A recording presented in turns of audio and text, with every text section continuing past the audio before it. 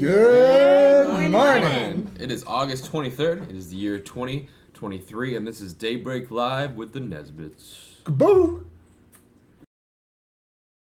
It's time to lift our hearts to Jesus. It's time to break some holy bread. Grab your coffee and your Bible. Listen to what the Spirit says. It's time for Daybreak.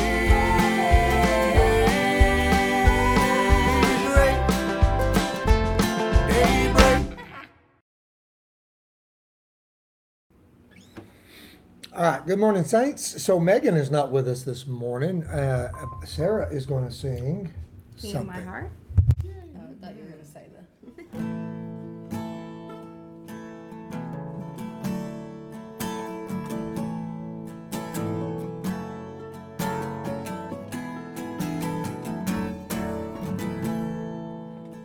Let the king of my heart be the mountain where I run, the fountain I drink from. Oh, he is my soul. Let the king of my heart be the shadow where I hide, the ransom for my life. Oh, he is my song, and you are good. You're good, oh, and you are good. You're good, oh. And let the king of my heart be the wind inside my sails, the anchor in the waves. Oh, he is my song. Let the king of my heart be the fire inside my veins, the echo of my days. Oh, he is my song, and you are good. You're good, oh, and you are good, oh.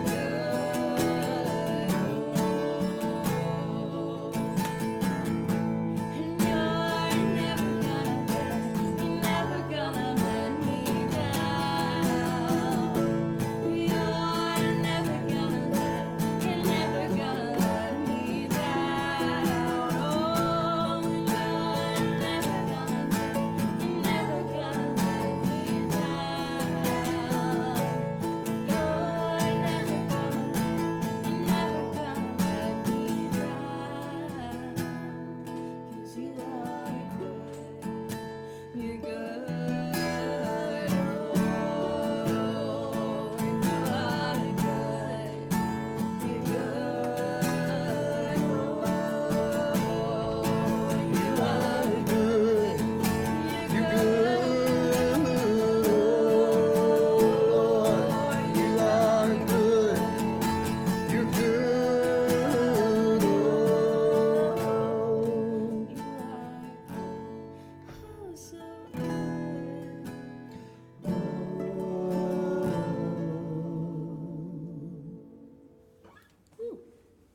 Way to go, daughter. We did it. We did it. Oh, no, I thought, I could use a hug. I don't get many of those since you moved downstairs, downstairs. Downstairs. Down the hill. We all live Move down the hill. They used to call it downstairs. That was funny. We met down the Just in case any of you haven't been with us in a long time, Josh and Sarah are married now. They live down the hill. They walk up for daybreak. Get their exercise in, coming up the hill. All right, good morning. It is a wonderful day, and we are still in chapter 17. We will end chapter 17, hopefully break the barrier of chapter 18 today in the book of Proverbs. I got to have just a little sip. Hold on. Amen. You guys out there with us today? Good morning. Hey, Chastity. Oh, I wanted to say to all of you guys, thank you for praying for me. I can feel your prayers. I really do appreciate it. Thank you so very much for those prayers. All right. We are in Proverbs 17. We got to 24 yesterday, so we'll take up with verse 25 today. Good morning to all of you, and thank you for blessing Sarah. Let's see. Captions. Verse 25 says this. Are you ready? Lord, be with us as we study your word this morning. A foolish son is a grief to his father, and bitterness to her who bore him. Amen. Now, we talked about this yesterday. I mean, verse 21 talked about he who begets a fool, right? The father has no joy. And so probably I would say this is my personal opinion. I would say that Solomon is speaking from his own personal heart here a lot. You know, he had some kids that wasn't turning out good, right? And Oh, and he also, I mean, he had some siblings that didn't do so hot either, I think, maybe. Solomon, yeah. And so, you know, he understands grief. He understands family grief, and he understands being a grief to your father. I mean, yesterday we talked about Absalom, you know, and Solomon would know all about that story, right? I mean, he's one of the brothers as well. And he's the one that the kingdom comes to. But then he's having children that are bringing him grief as well. And so, basically, when our children start making decisions, we teach them. But when our children make decisions, it's hard, isn't it? I mean, sometimes we have to just let them make their decisions and make them fall. Sometimes we guide them. But doesn't it break our heart? Isn't it grief when our children get on a road that we know is going to bring damage to them, if not total destruction, damage to their life? It's such a grief to our heart. It's such a bitterness to the mom, you know, who weeps over children. I mean, fathers do too. I think fathers do too, but probably, I think mothers' love. What do you women think? I think a mother's love is pretty special. Moms have a greater sorrow when their kids are making bad decisions, probably. I mean, fathers, it hurts the father too, and it's a grief to him. But sometimes a father can say, hey, they're going to get what they're deciding to get right there, you know.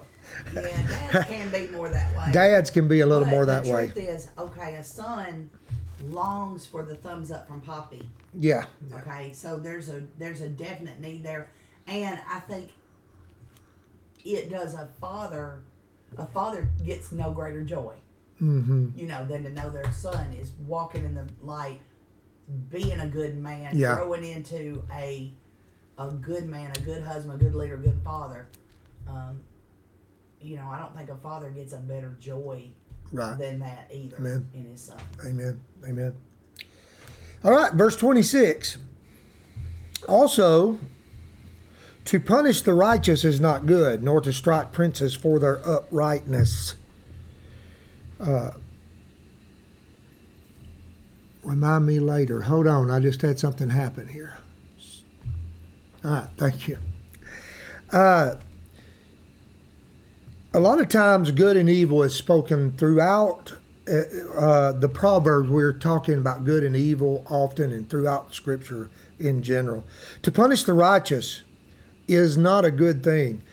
The Bible says, woe to those who call good evil and evil good, right? Or vice versa, evil good and good evil. Woe to those. It's a terrible thing when what is good and upright and just begins being looked at as it's evil, right? Especially to the point of punishment. Especially to the point of punishment. And so, you know, people are punished for good, and that's not a good thing. Nor to strike princes for their uprightness. See, in the day that we're reading government, the government structure is kings and princes. So you could translate this for our day if you want to say, how could this speak to our day? When a government is doing good, we don't need to come against our government when they're doing good, right? It's bad when the government starts punishing good people or righteous people. That's a bad thing. But on the flip side, when the government is doing good and upholding righteousness, it's bad for us to come against them. Now, the Old Testament thought would be strike princes, try to come against the prince, the ruler of the land. That's not good when he's being upright and he's trying to rule and keep a peace in the land. It's bad to rebel against government when that government is doing right, especially when that government is doing right. Amen. Now, the next one I put together, 27 and 28 really go together, so I put these together. And we're going to read them together. It says this: He who has knowledge spares his words, and a man of understanding is of a calm spirit. Even a fool is counted wise when he holds his peace. When he shuts his lips, he is considered perceptive. Now, he may not be perceptive, But he's thought wise. but he's thought Because wise. he doesn't open his mouth to prove any different. When everybody's talking, you know, the one that's quiet, the one that's not speaking, even today, there's this thought. Okay, they must be really thinking hard, really contemplating what's going on. Golly, my computer's acting up. Really contemplating what's going on. Wednesday. And so when somebody is, It's Wednesday. cancel. And so when somebody holds their peace and they don't speak, even if they're not wise, they seem wise. Someone who speaks a little bit seems wise. And there's another place where it says it's better for them for you hold your peace and they think you're wise than to open your mouth and show that you're not. Amen. But here in the first it says, he who has knowledge spares his word. That is to say, we're careful. We need to be careful when we're speaking. Okay. Sometimes we speak too fast and too much. Can I get an amen? Amen. Sometimes we say too much, too fast, and what we end up trying to do is take back part of our words. Oh, wait, I shouldn't have said that. Oh, I wish I hadn't have said that. Can anybody amen me with that? There's times I'm like, I wish I had not have said that. Or we'll even use more words to try to dig ourselves out of that hole, and it just gets deeper and deeper. Yeah. I mean, they're just, I won't mention any names, but I mean, I have a lot of things come to me. Words, speaking a lot. You know, there's a instance. I was on the phone with a man this week, and him and his wife are arguing, and the kids are arguing, and it goes not to a good place, and then she accuses him, and next thing you know, he goes to jail, and everything was just over words. Neither one of them would quit fussing, and it escalated and escalated and escalated. I'm telling you, knowledge, we need to be careful and speak slowly, especially us men. Sometimes we need to be careful what we say. And then it says, a man of understanding is of a calm spirit. A cool temper shows an understanding man. Someone is calm and cool and collected, we say. That's wisdom. That's wisdom. Not being hot-headed, not jumping to conclusions, not being quick with words. That's a person of understanding. Hear slow to speak. Amen. And then it goes on to say, even someone who is a fool seems wise if they'll keep their mouth closed. So, need to keep our mouth closed a little more often, probably. What time we got?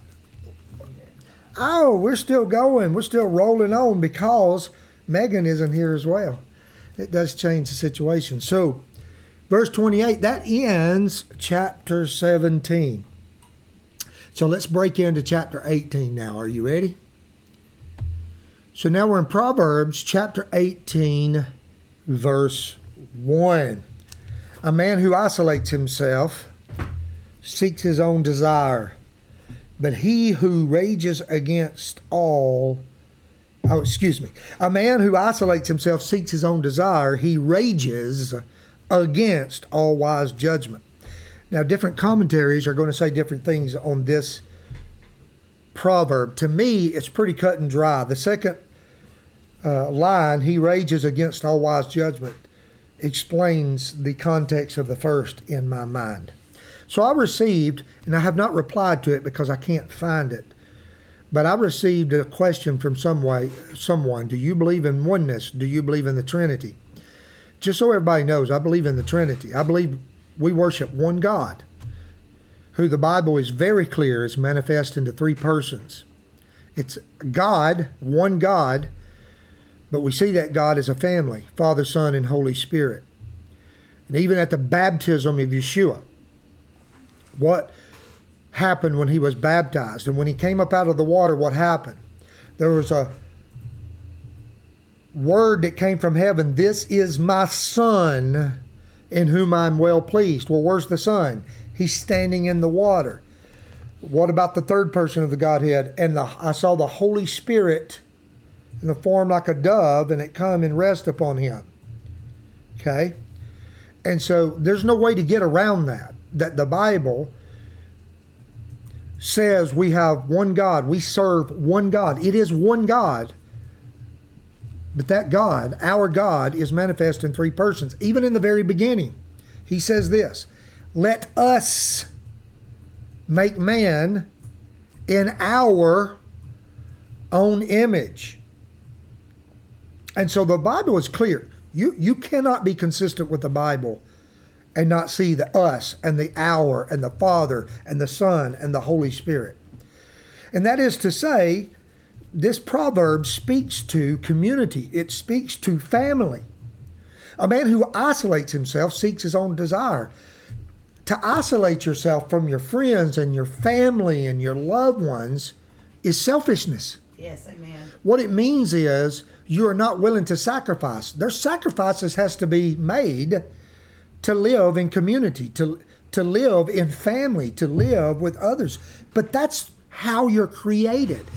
God created man in his own image, meaning he created man to live in community. And that's why I can tell my wife is anxious to say something.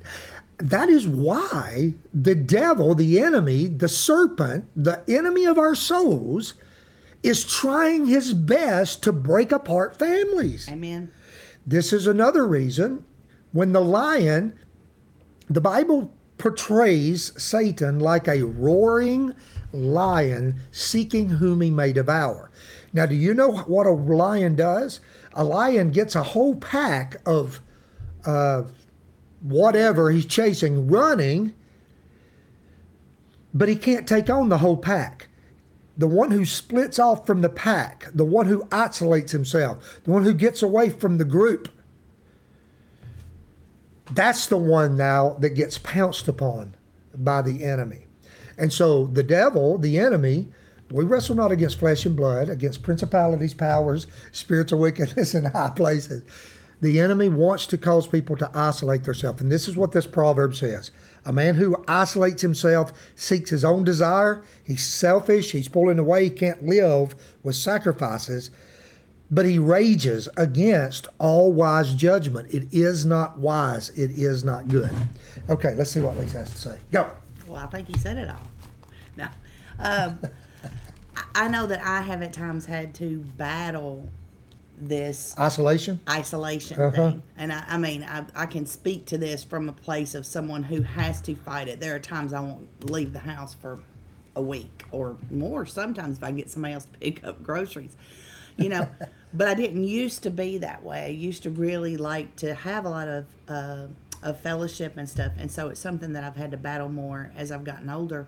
But it is, just like you said, it's not only selfish, it's unwise. It's very unwise. You do yourself harm. We were created for relationship. That's the whole reason God made us, is because he wanted to have a relationship with us, and he wanted us to have a relationship with one another. God said, It is not good for man, man to be alone. That's right. And I would also suggest that if you are in a large church, now both of our congregations are relatively small congregations. If you're in a large church, be sure that you find Get in a small group of situation, yeah. people that you can disciple and be discipled by and be accountable to, that is going to notice when you're not there, Mm-hmm. and they're going to call and say, hey, we noticed you hadn't been coming to this or that or the other, and we miss you. Come Yeah, on one back. of the reasons people, and I have nothing against large churches, so this isn't a cut in any way. I have nothing against them. It's just large churches, you must understand that it's easy to get lost in the crowd and no accountability, and we need accountability in our life. Now, we need to qualify what you said a minute ago about getting away. It is biblical and good to get away for a period of time in fasting and prayer. Oh, yeah. So I'm we're doing not talking about that. And I just felt like we really should qualify Yes. that. But here's another thing. You can be isolated in a room full of people. And Mm-hmm. technology today makes that a whole lot easier. So not only do we battle against flesh and blood, but we battle against the telephone. Because people are creating whole virtual worlds where they just go into this, and that's where they live. That's where they live. Yeah. That's their thing, and yeah, you're getting mental stimulation. But Jesus said, "Love your neighbor as yourself." He did not mean that person you follow on YouTube. That person don't know you exist.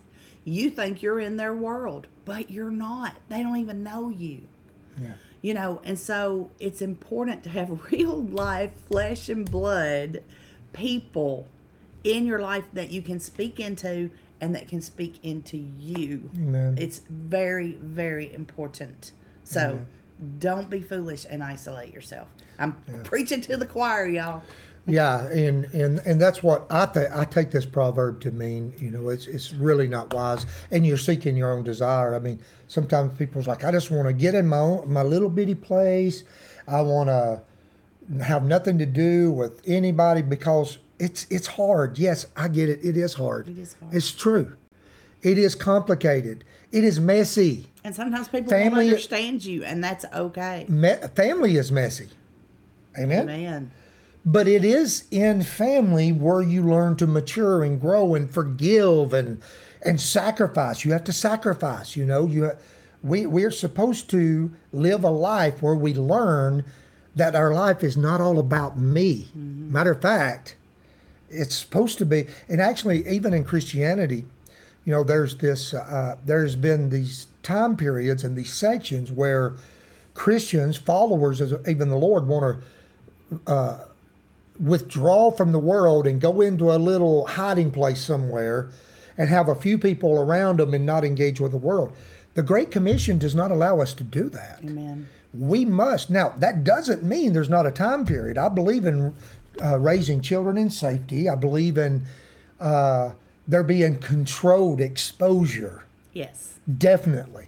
And so there is wisdom, but there's wisdom. You can't preach the gospel to every creature. You can't disciple all nations without going out there and getting to know them. Yeah. One of the things we've been talking about in Church Without Walls, we talk about different things that starts coming into town. Well, are we getting to know them? How are you going to influence them by we have got a disconnect in Christianity. Jesus said, I didn't come to call the righteous, but I came to call sinners to repentance. He was an outlaw in his day. Yeah. He really was. And you know why people got so mad? They're like, I can't believe, what do you mean you're eating with tax collectors and sinners? You're hanging out with the refuge of this culture. Don't you be around those people, Jesus? Don't you understand? Jesus says, hey, The sick need a doctor. Yeah. It's not the healthy. I didn't come to call the righteous, but sinners to repentance. And he made a point to hang around with the people that nobody else wanted to have anything to do with. And the whole point was to love on them and to show them God's compassion, God's love, that maybe they would repent and turn to God and be born again. But the guy down the road, that you think is into something that you don't like or that's taboo in your mind, and you're like, I ain't ever going to have anything to do. The only time the Bible tells us about disfellowshipping and cutting off fellowship, that's within close communion with people who are supposed to be mature believers who then turn from the faith and start walking ungodly. Then the Bible says, okay, separate from those guys. Why? Because they are misrepresenting what it means to be a Christian. And if you will follow the true Spirit of God, not a We religious went spirit, over, so but if you will follow the Spirit of God, the Spirit will let teach you know. us. He'll teach us. Yeah. Will let you know when to break fellowship, when not to break fellowship. But we have to not isolate ourselves. It is imperative that we take the commission seriously. Yeah. That we take the commandment. Second greatest, love your neighbor. Love your neighbor as as yourself. yourself. You cannot do that sitting alone Yeah. in your room on your phone or your computer. Maybe we'll start out with this Yeah, amen. tomorrow, because this seems like a very strong pull on this subject. And they asked Jesus, so who is my neighbor? Then he told about the Good Samaritan. And anyway, love you guys. Thank you for being here this morning. Remember to let your light shine on somebody. Let it shine on somebody. Okay? If a room is dark, walk in there with your light and love on people. When people want to know what makes you so bright, happy, full of joy, tell them about Jesus. Tell them about Yeshua. Okay? Don't forget to tell them about Yeshua. Okay? We gotta tell people about our Lord. He's the one that gives us life. All right. Love you guys. Oh, let's say the Lord's Prayer. Our Father, who art in heaven, hallowed be your name. Your kingdom come, your will be done on earth as it is in heaven. Give us this day our daily bread, and forgive us our trespasses as we forgive those who trespass against us. And lead us not into temptation, but deliver us from evil. For yours is the kingdom and the power and the glory forever. Amen. All right. Love you, saints. Thank you for being here. See you tomorrow. Bye.